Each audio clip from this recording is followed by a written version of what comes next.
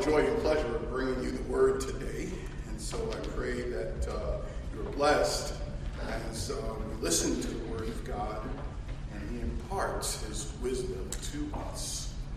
We will be looking at Ephesians chapter 5, verses 1 and 2. Listen as it reads.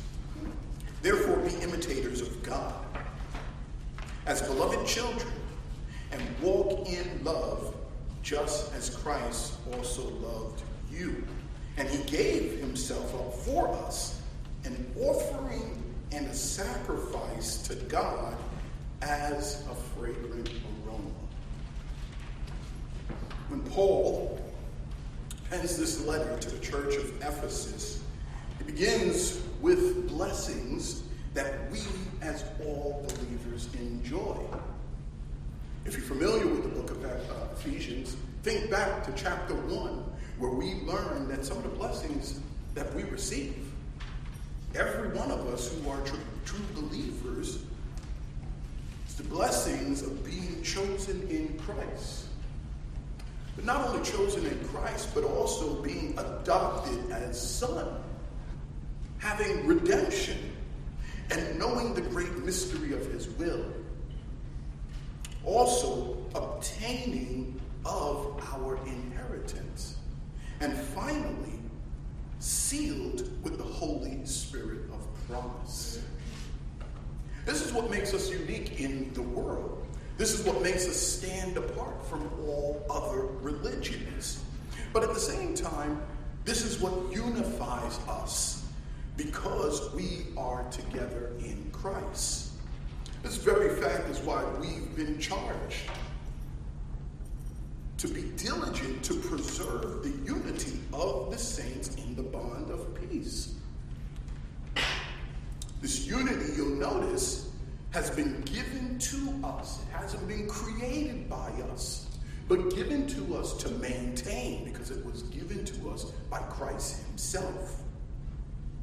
Now, while our main text spans the first 2 verses of chapter 5, and it may seem very short, I promise you there's actually a lot condensed into it because of the previous verses and even the verses after that it connects to. Now, of course, when you look at it, let's remember, just as part of the plain English grammar, when the word therefore begins a sentence, we should all be asking ourselves, what's the therefore? Therefore, right? Well, let's take a look at Ephesians chapter 5, verse 1. Therefore, be imitators of God as beloved children. Now, the word therefore is there because in the previous chapter, chapter 4 of this letter, the Apostle Paul, he spent a great deal of time great deal of time explaining how believers have been lavished with the blessings of God.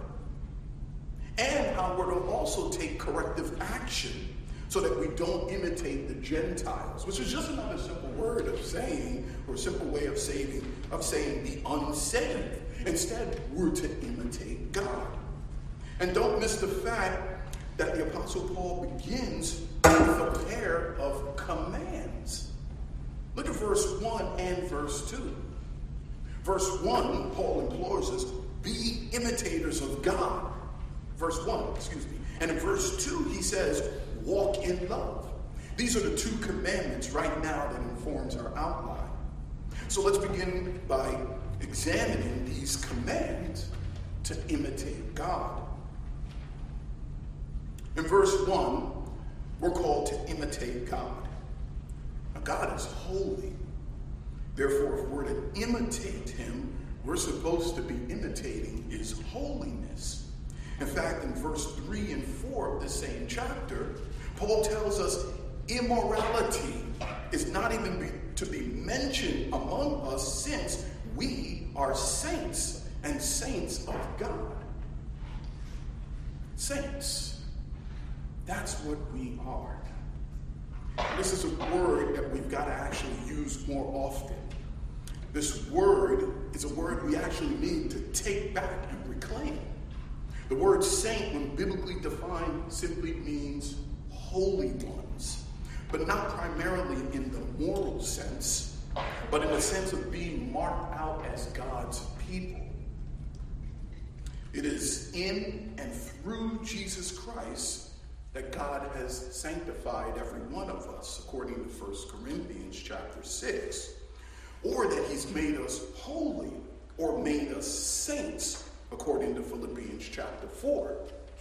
In fact, many of the letters of the Apostle Paul, if you remember, always begins with a greeting that includes the word saint, such as this: to the church of God, which is in Corinth, with all the saints who are in the whole of Achaia. In such statements, Paul includes all believers in Christ as saints. But in our modern time, it's an impossibility for natural men to imitate God because they're still dead in their sins. They're still blinded in darkness. Hence the exhortation from Brother John, which pointed out the craziest things that we see going on in this world. Roles and definitions are changing right before our eyes, which points to the sins of man. When Isaiah experienced his vision of God, he says of God, holy, holy, holy is the Lord of hosts. The whole earth is full of his glory. Let this truth sink in. Holy, holy, holy is the Lord.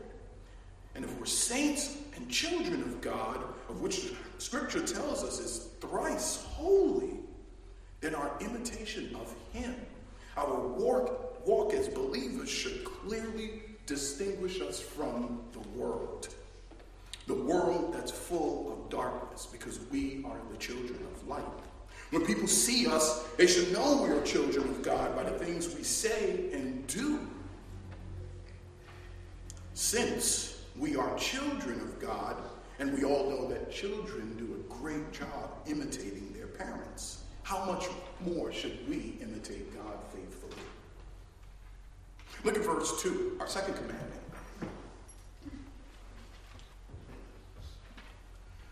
Our second commitment is to imitate God as beloved children.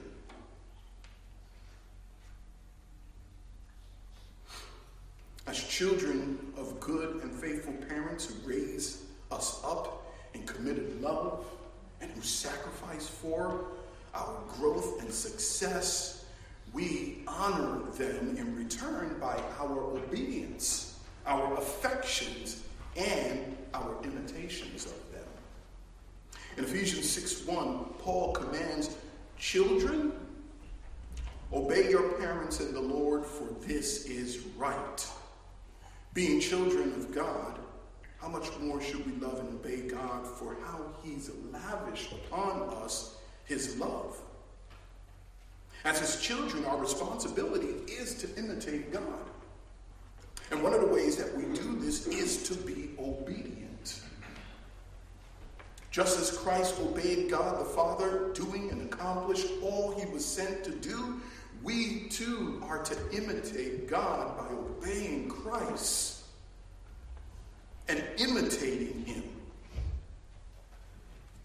because our Father is also God. The Apostle Peter writes this in 1 Peter 1, verse 14 through 16. As obedient children, do not be conformed to the former lusts which were yours in your ignorance, but like the Holy One who called you, be holy yourselves also in all your behavior. Because it is written, you shall be holy, for I am holy. See, as obedient children, we must obey the commands of the apostle to mimic God and not the world. Let me conclude this section with Paul's admonition to us in Philippians chapter 2, 14 and 15. He says, do all things without grumbling or disputing, so that you will prove yourselves to be blameless and innocent, children of God above reproach in the midst of a crooked and perverse generation, among whom you appear as imitating God as his children requires certain things. And of course, we see here, right in Philippians, we're told that we're to be blameless and innocent, just as Christ was, who came and died on our behalf. He who knew no sin became sin for us. If we're to imitate him after being saved, it requires us too to live blameless and innocent lives. For after all, God is our Father, and his children imitate him. We're to be above reproach, because in the times that we live, and I'm sure you would agree with me, it is indeed a crooked and perverse generation. I mean, think of the fact that we have people who are now outwardly, with no shame, who describe themselves by their sins. Have you ever thought of a crazy thing as such? How do we go around describing ourselves by our sins? Incredible. Well, folks, we're children of God. How should we describe ourselves? By our imitation of God, by our obedience to God, right? By the qualities of God. Here we see again, blameless, innocent, above reproach. Here's how man should describe his disposition, as opposed to the other crazy things that we see. When Christ ascended back to heaven, he left us as his light in the world. Another apt description of how we should describe ourselves. We are his light in the world. He equipped us with the gospel to us and initiated by God the Father. And the quality of this love, if you notice, that we're to imitate as we continue reading in Ephesians chapter 5, verse 2, and he gave himself up for us. This quality of love is different because it's a sacrificial love. One of many examples that exemplifies Christ's love for us was, in fact, his very incarnation. Christ came because no one else could. Foretold by the prophets, one man would die for the sins of many. God in the flesh, who came to seek and save the lost. Christ would sacrifice his own body as payment for our sins. We all, being found guilty, were spared eternal wrath of God, because Christ willingly took on the punishment we deserve. If God had determined to send every one of us to hell, to wipe out mankind, he would have been just in his action, because none of us deserve to be spared. But praise God for his mercy, his loving kindness, that we found grace in his eyes, just like Noah did long ago. Paul's letters to Titus says this in Titus 3, verse 4 through 6. But when the kindness of God, our Savior, and his love for mankind appeared, he saved us, not on the basis of deeds which we have done in righteousness, but according to his mercy, by the washing of regeneration and renewing by the Holy Spirit, whom he poured out upon us richly through Jesus Christ, our Savior. What an amazing sacrificial love. What amazing grace that this is, that we all get to experience together. Now, we imitate God in this way, particularly when it comes to his sacrificial love. We do this by loving and caring and providing for one another who are in need. A perfect example of this, if you remember, is found in Acts chapter 4.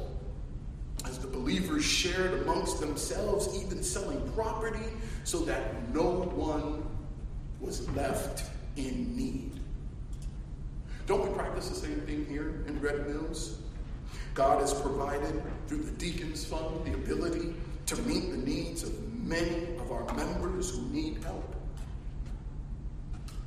Also, many of you serve, sacrificing your time and your abilities to bless the people of God in our fellowship. Then there are those of you who work sacrificially, doing things like preparing meals for sick, the people who are sick among us.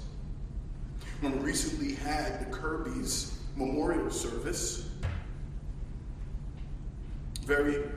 a few people got together and they prepared and took care of everything so that the family would not be in need or have to worry at all. What a beautiful example of the sacrificial love of God that we practice and we're called to practice as we imitate God.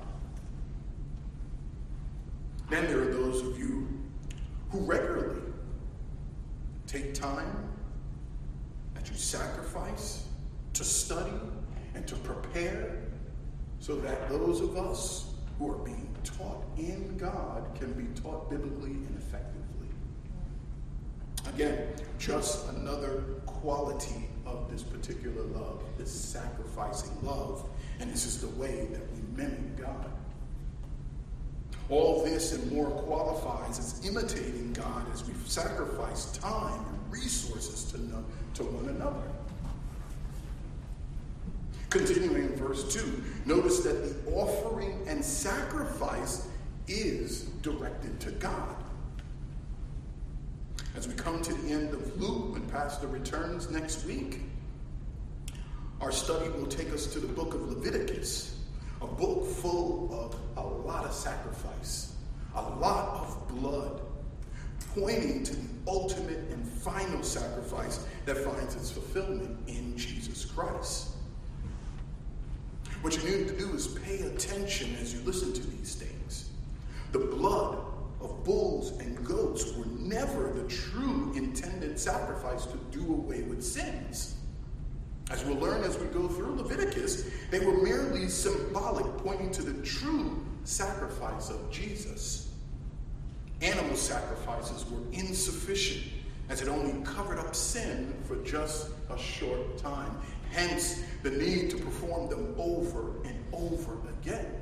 But the sacrifice of Jesus was perfect and performed once and for all, never ever to be repeated again.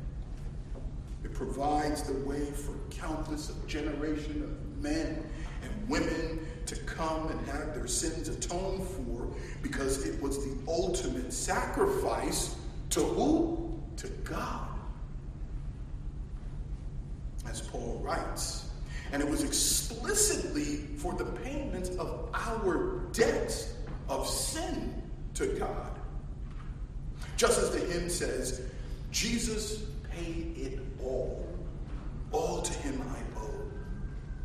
Sin had left a crimson stain, he washed it out as snow. Which describes the believers. Think about that. Everything that you do is a spiritual act of worship to God, even in your vocation. Does God smell a good aroma as you imitate Christ? Does he smell something foul? I pray that he smells a good aroma from your sacrifice as you imitate his Son. In Ephesians 4, chapter 18, we read, I am amply supplied, as another example of this aroma. Paul writes, I am amply supplied, having received from Epaphroditus what you have sent as a fragrant aroma, an acceptable sacrifice, well-pleasing to God. Even the gifts that we give is a pleasing aroma to God. As believers, our lives should be one of constant fragrance aroma to God. That is true of our offering. That is true of our funding of the missionaries that we support right here in Red Mills. And it's true of our ministries of help. everything that we do imitating Christ. And from that, what rises to the throne room of God delights him as a fragrant aroma. Our imitation of God means more than what you can imagine. There is a spiritual dimension to it that we ought to always remember. This is what makes us different. This is what makes us distinct from the world. Certainly there are a lot of people who can outgive us, who can do more work than we can. But God doesn't smell anything good from them. It's a smell of death. Sure, they may beat their chest and say, I did this, I did that. But is it us who are only pleasing to God in our spiritual work that leads to that fragrance that God, that satisfies our God? In this way, we fulfill our mandates to be saints whose object of imitation is God. I close with this. During the week, I want you to earnestly think about our charge that the Apostle Paul has given us to imitate God. Do everything you can to imitate us, because God has empowered us through his Spirit to accomplish this. Also keep in mind, so importantly, to consider the fact that the results therein are done to God as a sacrifice and are a fragrant aroma to him. Amen? Amen. Father, we do close today giving you thanks for your word. I pray that upon hearing, people may have been encouraged to imitate you, because in this we know that we are your children, and what child doesn't imitate the goodness of their parents? Parents who they learn to delight in, parents who they learn to obey and love.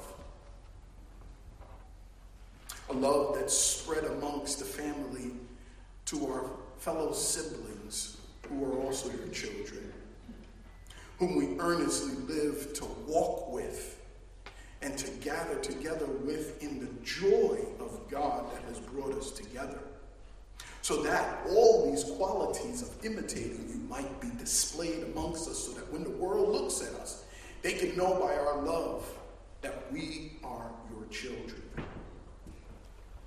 Father, thank you for this privilege. Thank you for the ability that we can carry this out, because you have made us alive. We know that this is indeed a supernatural and a spiritual work, because otherwise we could never practice this type of love.